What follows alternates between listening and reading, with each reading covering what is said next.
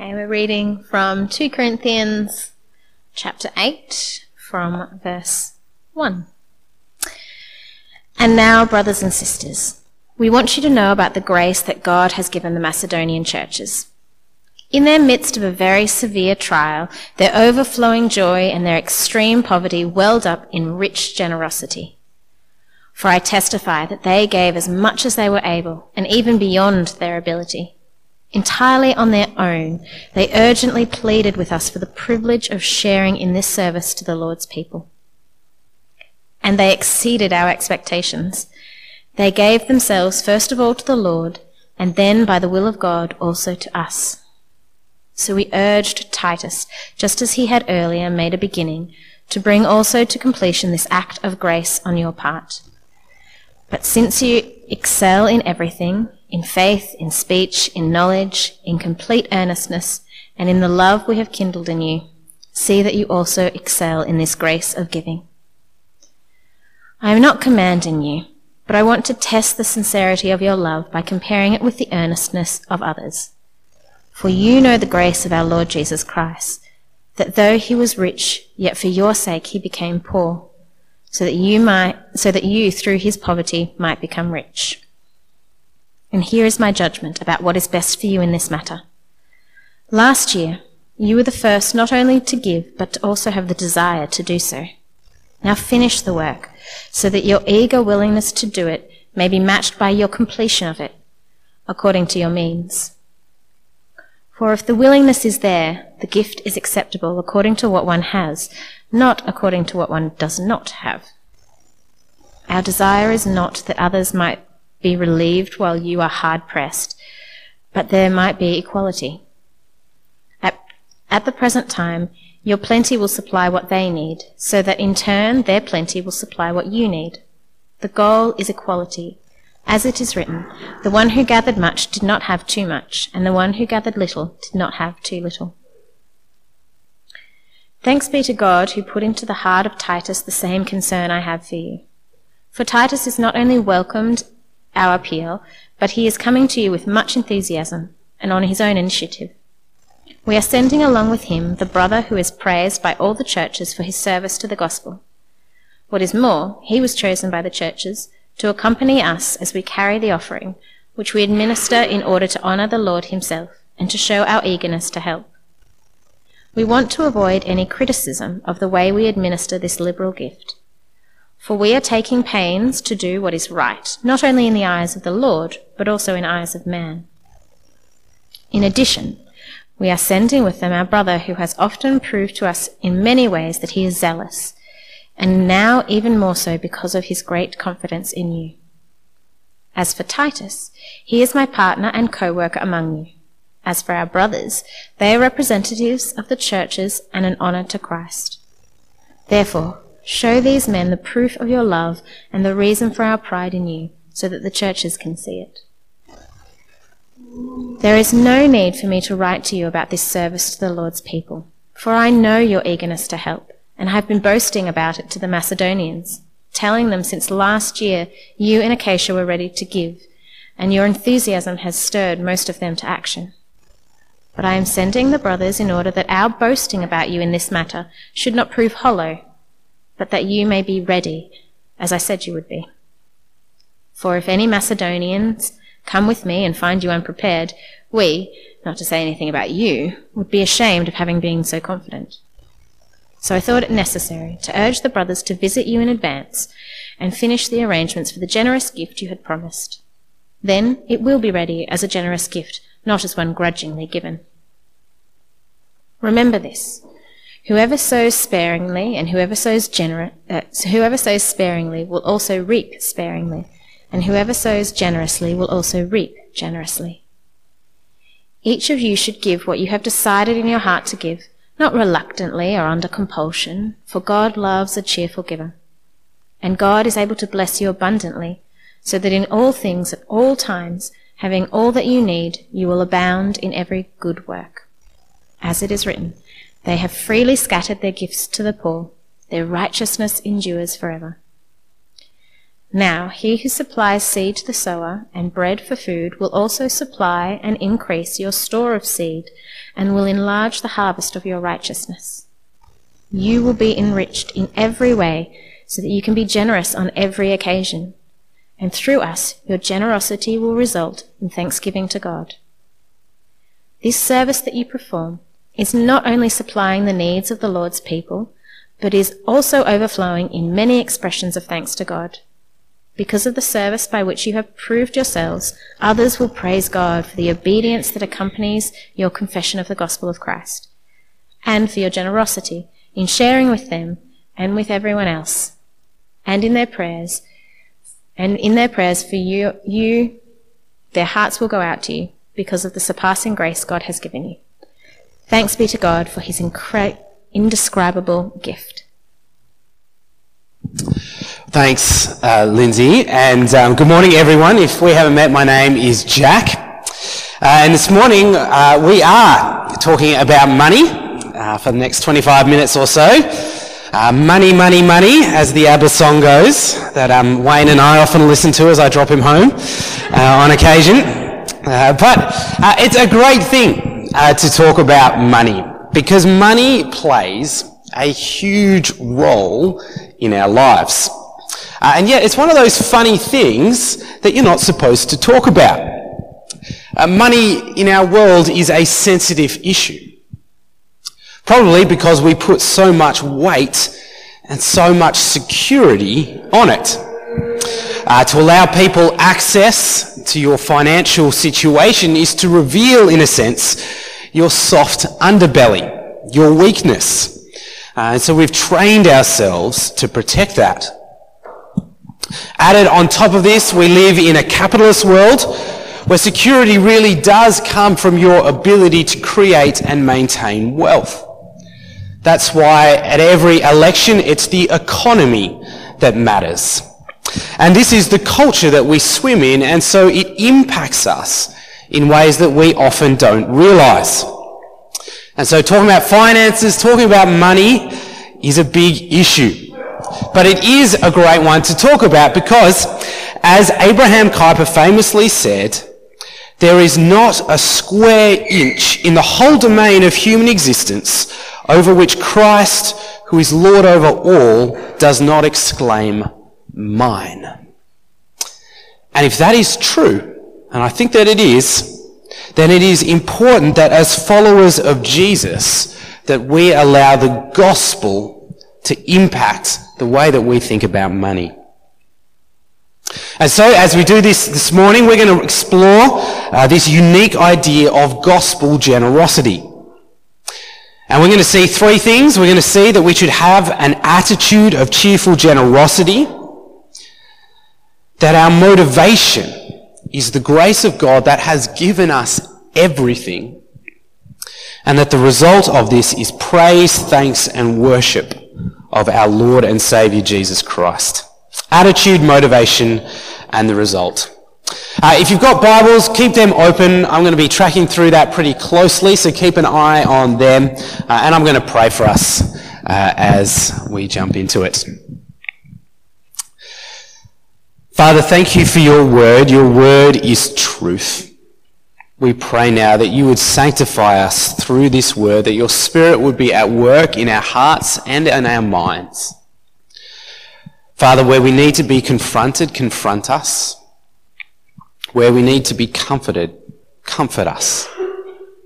And in all of us, in all of this, be pointing us back to your Son Jesus, to be reminding us, be giving us the perspective of who we are in him, of all that he has given us, so that all our lives might be one of thanks and praise and worship to you. And we pray this, Father, in your Son's name. Amen. Well, it's quite a long passage, but we're going to be tracking through it. And the structure really for these two chapters is pretty simple. Chapter 8, the first one, is quite practical. Paul is telling the Corinthians how to act in a specific situation. Chapter 8, in a sense, then gives us the context of what is happening. So we'll have a look at that first. And then chapter 9 then gives us the principles that the Corinthians need to be acting out of. And so, the first thing we need to look at is this context to figure out what on earth is going on, because it's one of those passages where you read it and you realise pretty quickly that there's a fair amount of background here. What is the backstory? And so, let's jump in at chapter 8, verses 1 to 3. Have a read with me there. And now, brothers and sisters, we want you to know about the grace that God has given the Macedonian churches. In the midst of a very severe trial, their overflowing joy and their extreme poverty welled up in rich generosity. For I testify that they gave as much as they were able, and even beyond their ability. So we begin here with this picture of a different church, the Macedonian church. And this Macedonian church has given some sort of financial gift. It's a particularly generous gift because, as we find out, the Macedonian church is not a rich church. This is a poor church. This is a church that is in the midst, it says, of a severe trial. We're not sure what that is.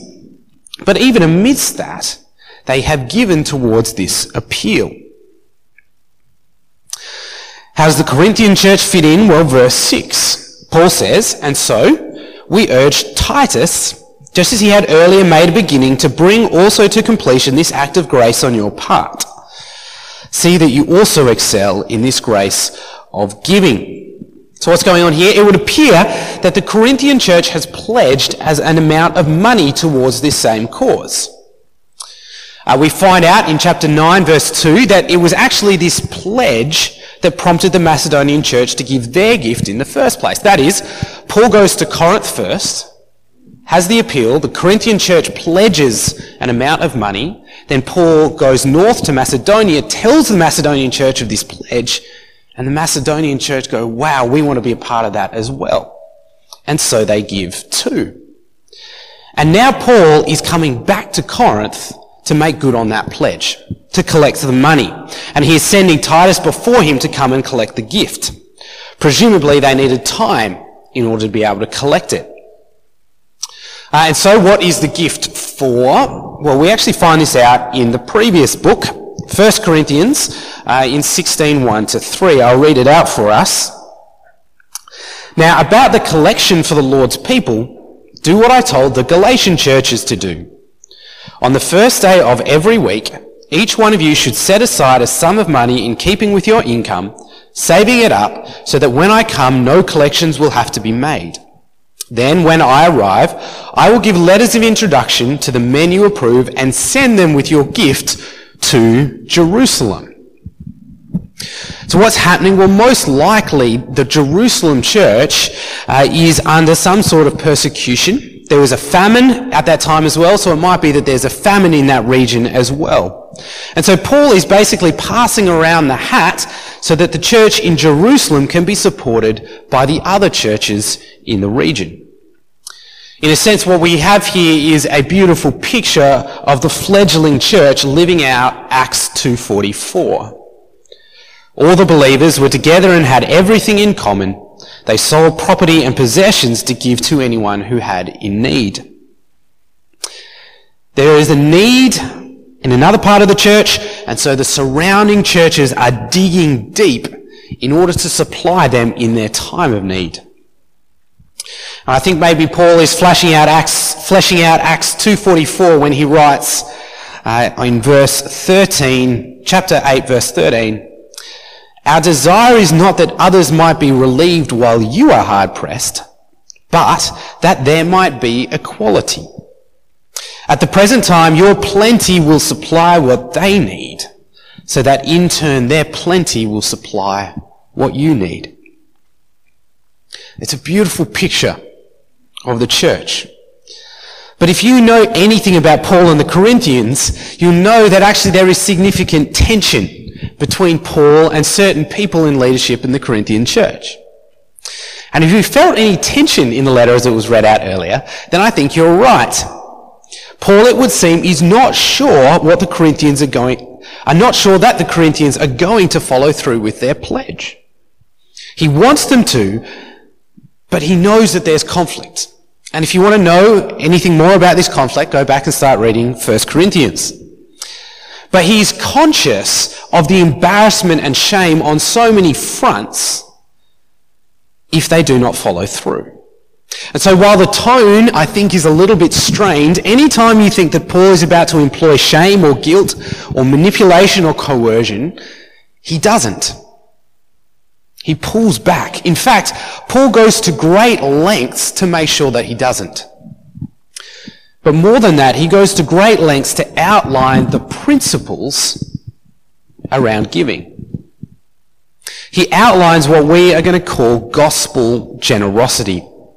And it's this gospel generosity, I think, that is a uniquely Christian attitude towards material wealth. And so as we have a look at these principles, while the details of the Corinthian position are different from ours, I think the principles flow pretty easily across to us in the here and now. So let's have a look now at how Paul argues for gospel generosity. And so we've got three principles: our attitude, our motivation, and the result. And so principle number one is our attitude, cheerful generosity, verses 1 to 7. And principle number one is about our attitude. Our attitude here of cheerful generosity. And this is really why Paul, in a sense, is writing this bit of the letter. If you look at chapter 9, verse 5, we read this: I thought it necessary to urge the brothers to visit you in advance and finish the arrangements for the generous gift you had promised. Then it will be ready as a generous gift, not as one grudgingly given. You see, God here cares about the attitude of your giving. In fact, in 2 Corinthians as a whole, Paul is arguing against a view that said that your outward religious signs of devotion were important. Paul is treading a fine line. He wants them to follow through with their pledge, but he doesn't want them to do it for the wrong reasons. He doesn't want them to do it out of obligation or out of a desire to appear spiritual or superior. He wants it to be a generous gift from the heart. It's the attitude of your heart that matters. And we see this so clearly in verse 7. Each of you, Paul writes, should give what you have decided in your heart to give. Not reluctantly or under compulsion, for God loves a cheerful giver. You see, giving for the Christian should be a great joy. It's one of the ways that we can be distinct from the world that we live in. Our world is driven by money. And you don't have to look far to find people in our society for whom money is everything. The purpose of their lives is producing material wealth. The security that they have in their lives comes from their bank account, their share portfolios, their property. And the thing that they worry about the most, the thing that keeps them up at night, is that bottom line. And when that is the case, then giving becomes hard. Because giving is going against the purpose of why you exist. Giving is about giving up the security that you have built your whole life around. And giving forces you to think less about your bottom line and more about the bottom lines of others. But it's not just out there, is it? We all swim in this culture. We are a part of this culture. And it creeps into our thinking as well. It is so easy for us to worry about money. And when we worry about money, in doing that, to cease being generous. Or for giving to be a rod on our back. Just another thing that I have to do. Another rule. Another thing that I have to give up while my friends out there get to enjoy their lives. There's an old saying that the last thing to be converted is your back pocket. That is your wallet. But I think that little saying doesn't quite capture it. I think the thing that needs most of all to continue being converted is our wallet. In the world that we live in, the thing that needs the gospel preached to most is often our back pocket. So how do we do it? It's all very well to say, okay, be cheerful. But you need something more than that, don't you? If we are going to reject placing our security in financial wealth, what are we going to place our security in? The attitude of cheerfulness needs to be underpinned by a motivation that is stronger than what the world is offering us. And so we get to principle number 2, our motivation. We give because in God's grace we have already everything. We give because in God's grace we have already everything. Here is, in a sense, the uniquely Christian part of this equation. A cheerful attitude is good, but most worldviews would advocate for a positive attitude toward money. What is unique in this cycle of giving and being given to is what lies beneath it. I think we see it firstly in verses 8 verse 9. For you know the grace of our Lord Jesus Christ, that though he was rich, yet for your sake he became poor, so that through his poverty you might become rich. Do you see how that works?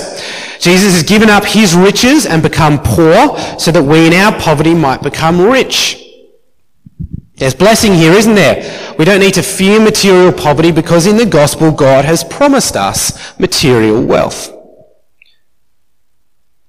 9 verse 8. God is able to bless you abundantly so that in all things at all times having all that you need. You see, we give a small amount and God will reward us with an even greater material wealth. Verse 10, now he who supplies seed to the sower and bread for food will also supply and increase your store of seed and will enlarge your material wealth. You will be enriched materially in every way so that you can be generous on every occasion, and through us your generosity will result in you living out the Australian dream. Now, which point did you start red flagging me there? Right? Because everything I've said in about the past minute has been wrong, right? But only just wrong. But actually only just wrong can be devastatingly wrong.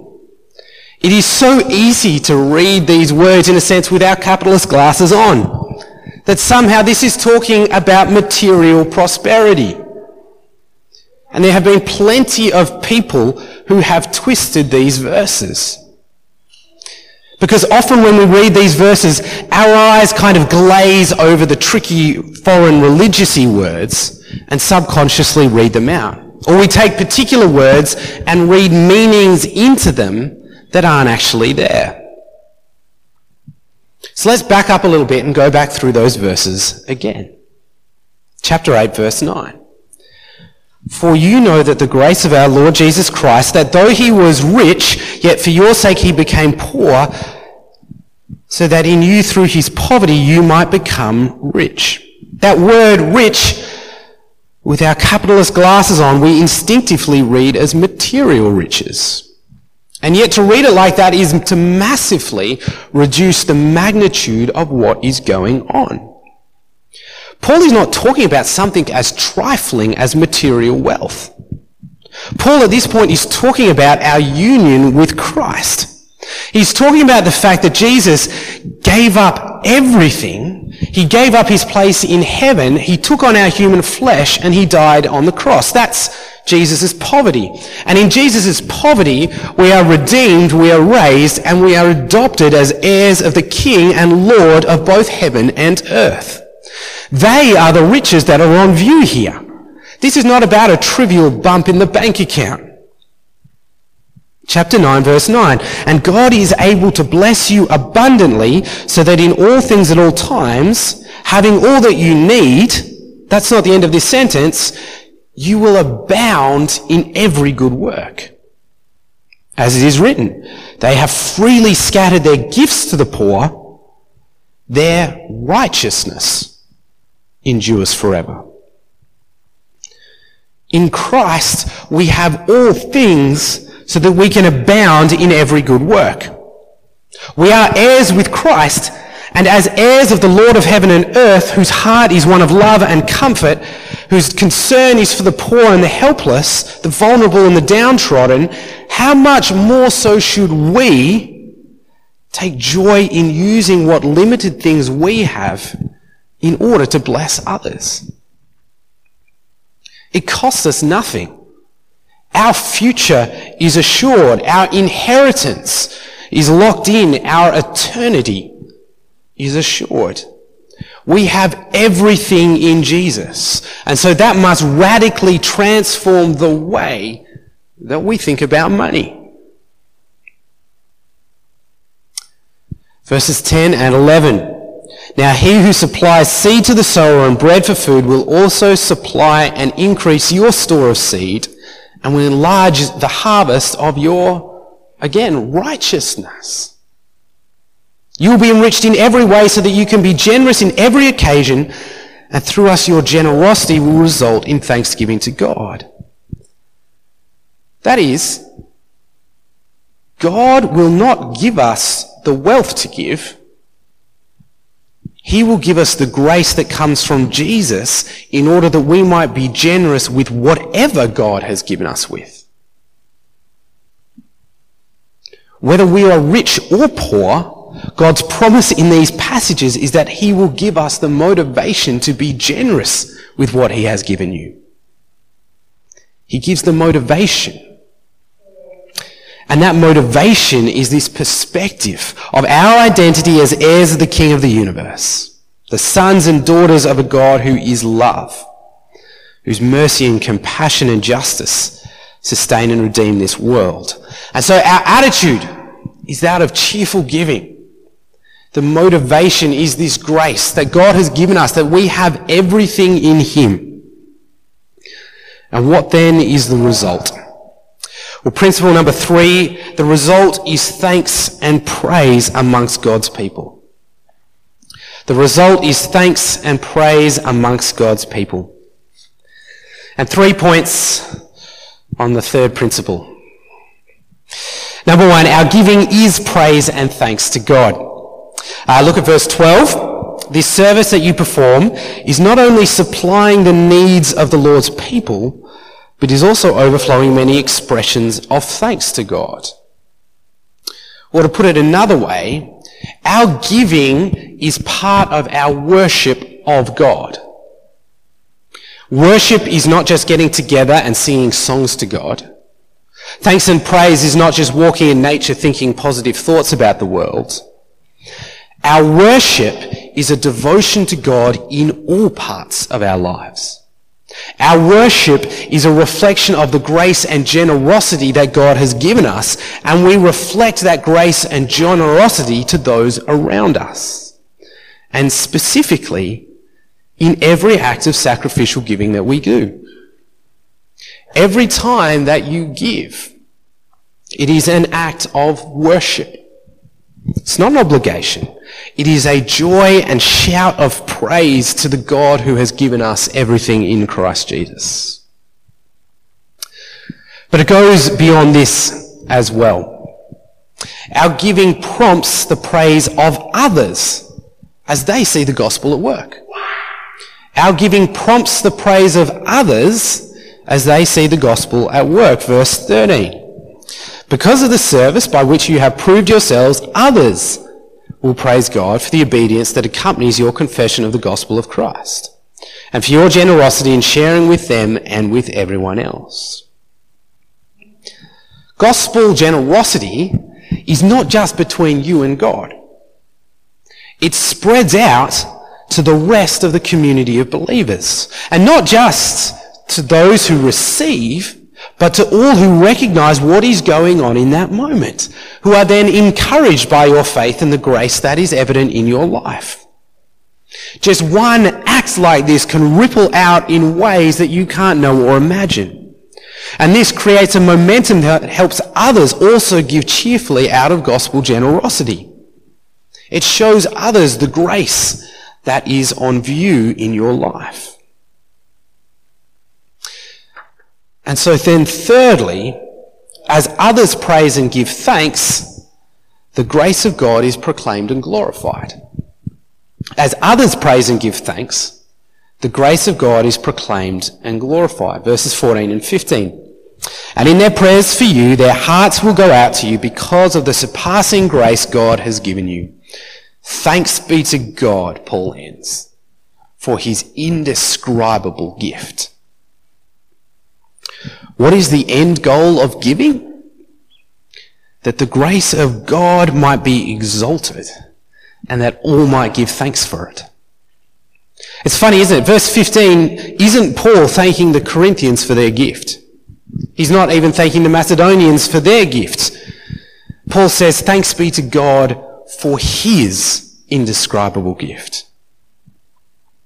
And so here, in a sense, is the test for our hearts as we give, as we think about how to use the material gifts that God has given us. Do we think that this is a law, an obligation that I have to do to please God? Is this another rule that I have to meet in order to be a good Christian? Or do we think, thanks be to God for his indescribable gift, the gift of salvation, the gift of redemption, adoption into his family, this gift that has been freely given, this gift that has cost Jesus everything, but has been lovingly and willingly given so that we might have everything in Jesus. Because gospel generosity comes out of that second option. Gospel generosity is us knowing and reflecting the gift of grace that is ours in Jesus. And so, a few things to finish by way of application this morning. As a community, we want to be a community that is marked by this gospel generosity. If we as a community have truly captured this vision of Jesus, of all that he has done for us, then gospel generosity will be the fruit that comes from it. And how can we be doing this? Well, I got a text from the ATO the other day, and as Ben mentioned before, it's the end of financial year. Tax time is starting soon. This is the perfect time to be sitting down and thinking about your finances. And to be thinking about how you can worship and praise God with all that you have. And the first thing to do in this situation is not actually to give, but to use it as a time of reflection. As you sit down and check out your finances, how does it make you feel?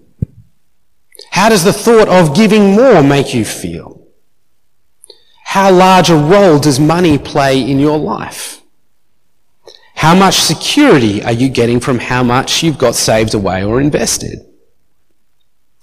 And if you're feeling the burden, if you're feeling the worry when you look at that bank statement, then don't worry about giving for the moment. Just come back to Jesus. There's a spiritual dimension to this that you need to work on first. Spend time just getting perspective and wrapping your head around the indescribable gift of grace that Jesus has given you.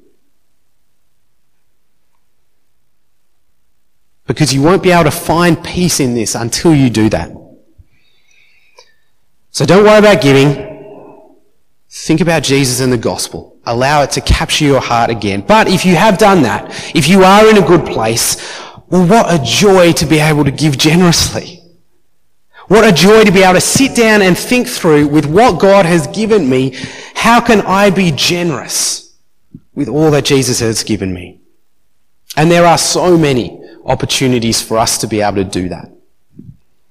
Our little community here exists purely through the generosity of our members.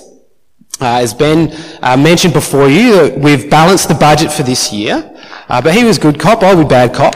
It's an artificial balancing, right? Because we're still relying on a couple of trusts there.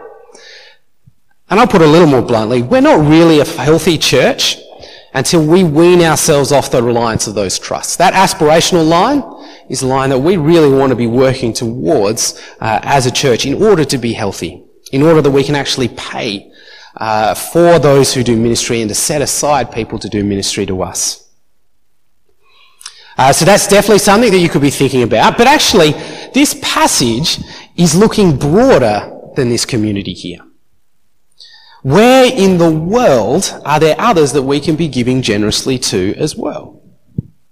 You know, there's a little country in South Asia that in around 1980, 1990, they estimate only had about 200 Christians in that country. As it's opened up, that figure has grown to around 3% of the population. It's a miracle, but it is still a fledgling poor church. It's impoverished. There are like countries around that are in similar situations. And as a church, we have sent one of our members over there. Christy is currently serving in a country in that region. But to do that, she needs, and the church of this South Asian country need our financial support. We have material wealth over here in Australia. How can we use it to bless those around who have little? Great opportunities around mission. I could go on.